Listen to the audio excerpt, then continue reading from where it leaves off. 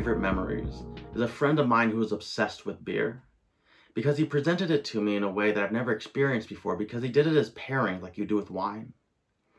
But something I never thought of, which he said was key to the whole experience, it wasn't the beer and the food itself that you had to focus on. He said you had to make sure to have water to cleanse the palate between every tasting. Otherwise, the flavors mix together and they just kind of get jumbled into one. Just like with sermon series, to where when they go end to end, they can jumble into each other and the stories kind of bounce and echo, and they don't give us those moments of refreshment. So in this series, or this one-off, we are doing a palate cleanse. We're changing the topic, where we get to go into slow cooker spirituality and operate from the same head, heart, and hand questions we do in each conversation. But in this one, we've asked people to sit with one passage for a week and to pull their reflections, their insights out of it. So I'm excited to hear from the women who are going to be speaking into this one so that we can sit with their stories and with their wisdom to be able to further the conversation. And in this, have our palates cleansed from the last series to the next so that we can intentionally embrace these moments. Before we start, let's read the passage that we'll be moving from today. 1 John 4:11-21. Beloved, if that's how God loved us, we ought to love one another in the same way. Nobody has ever seen God.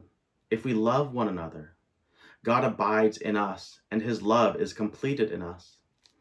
That is how we know that we abide in him and he in us, because he has given us a portion of his Spirit. And we have seen and bear witness that the Father has sent his Son to be the world's Savior. Anyone who confesses that Jesus is God's Son, God abides in them and they abide in God. And we have known and have believed the love which God has for us. God is love. Those who abide in love abide in God, and God abides in them. This is what makes love complete for us, so that we may have boldness and confidence on the day of judgment. Because just as he is, so are we in this world. There is no fear in love. Complete love drives out fear. Fear has to do with punishment, and anyone who is afraid has not been completed in love. We love because he first loved us.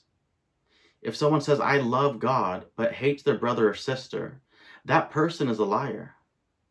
Someone who does not love a brother or sister whom they have seen, how can they love God whom they haven't seen? This is the command we have from him. Anyone who loves God should love their brother or sister too.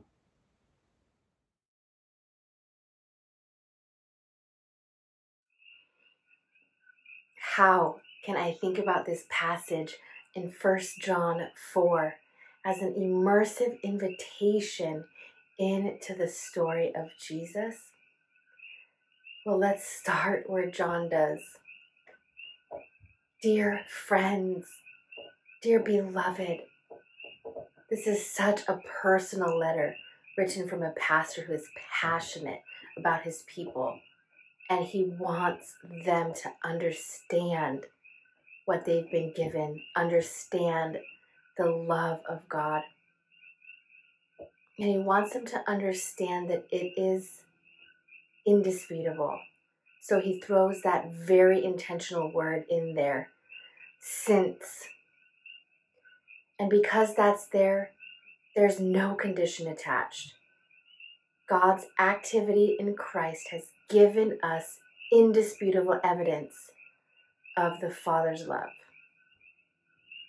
This is what stands out to me in this passage, this Father's love, and we see it played out as we continue reading, and we see that God's love is the basis for Christian love, and it is not the other way around. The way we love does not define God. We don't have our own kind of love that draws people to God. The only way that we can love in any regard and in the first place is because of his love for us.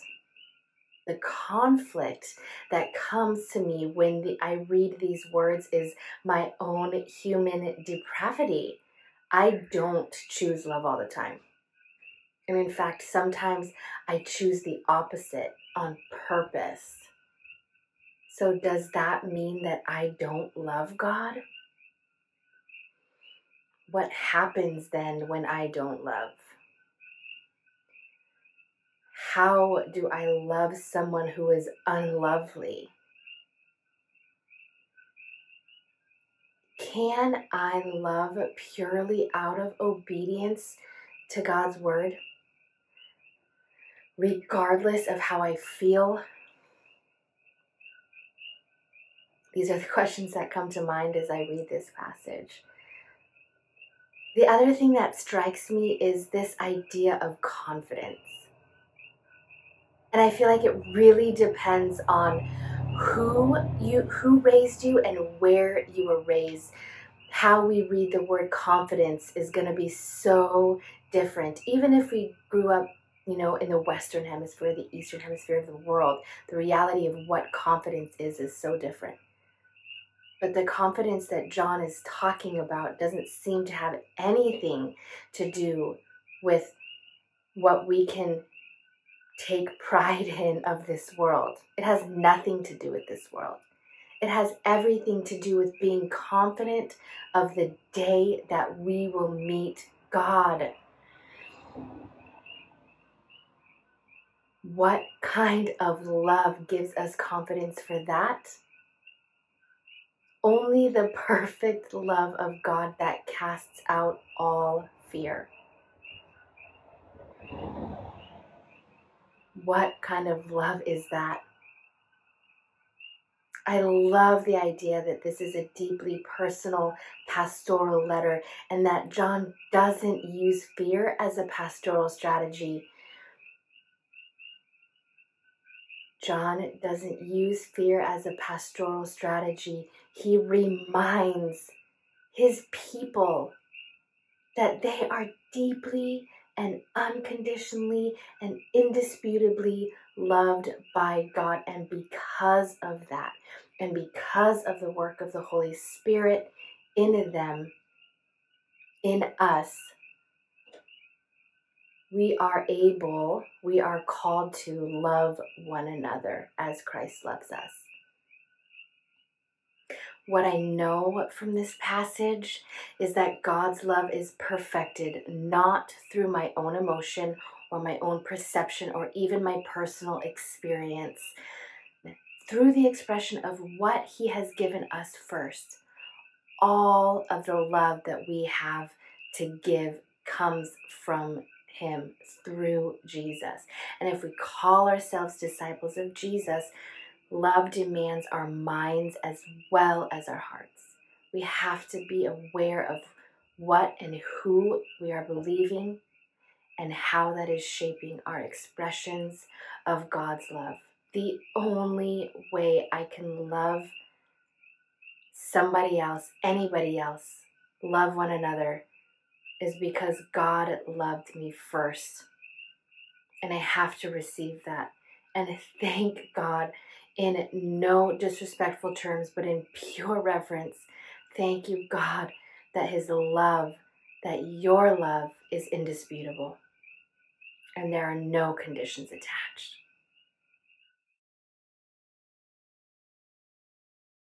Have you ever gotten a piece of mail that has the big scary red stamp on it that says action required? If you're anything like me, it's going in a drawer, never to be opened. Because once I open it, I have to do something. Can't say I didn't know, or I didn't read it, I didn't get it.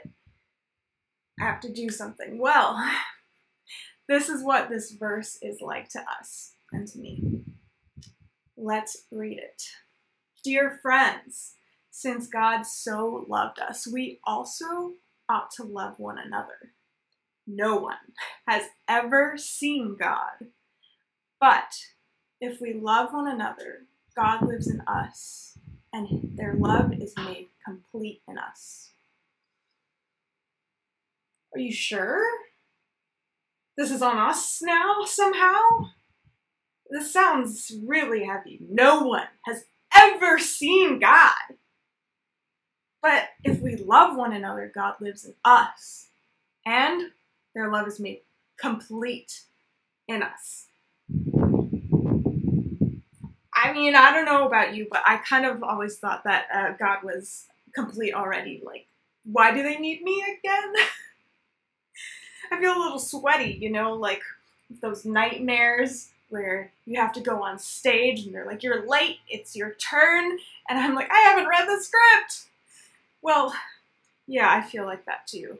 Because the scripture puts the onus and the spotlight on you. It's saying you can no longer hide in the background. You are going to the front of the stage, and not only that, but you are acting on behalf of God. Easy, right? And also, not only that, you are not just a puppet mimicrying words that we had no participation in writing, but no, God the playwright set the stage, set the rules of your character, and now the stage is yours. There is no script. There's just yes and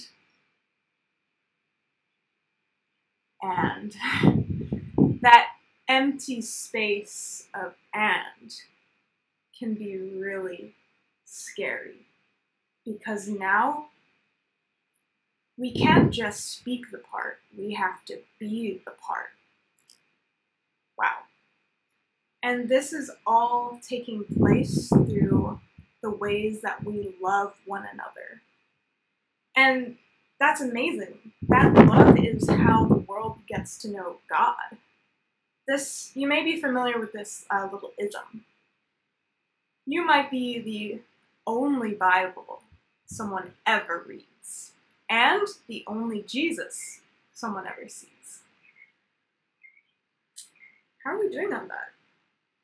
I don't know about you, but I feel like if I were the only Bible, the only Jesus someone ever saw, they'd be like, pass. I can do better. And that's the beautiful part about this community and the ways that we can challenge ourselves, because each of us are empowered to bring value to the world through love. Isn't that beautiful?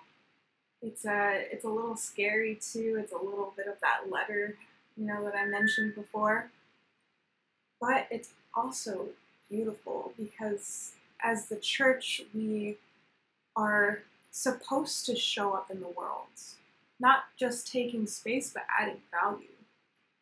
And it's amazing to me because the ways that we see God in the world aren't like a lot. Like, obviously, there's like beauty and all those things, but like Jesus, God showed himself in Jesus, and God shows himself in the Holy Spirit through the gifts of the Spirit and the fruit of the Spirit. And like a lot of the ways that God shows up in the world is through you and through me. He has given us a part to play, and it's not a small one. It's actually one that is pretty big. And it's not so that we can say, I'm a big part of the world, look at me, I'm the star. But there is a responsibility on you and I to show, and it matters how we show up in the world. And I just want to leave you off with this. You are God's hands. You are God's heart. You are God's love. How you show up matters because you are a representative of God in the world. And I think it all kind of sums up in that great quote from the Dead Poets Society. The great play goes on, and to it you may contribute a verse. So what verse are you going to contribute?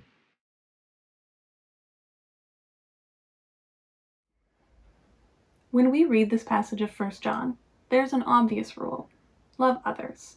This is a direct message, and it even comes with the definition of what it means to love.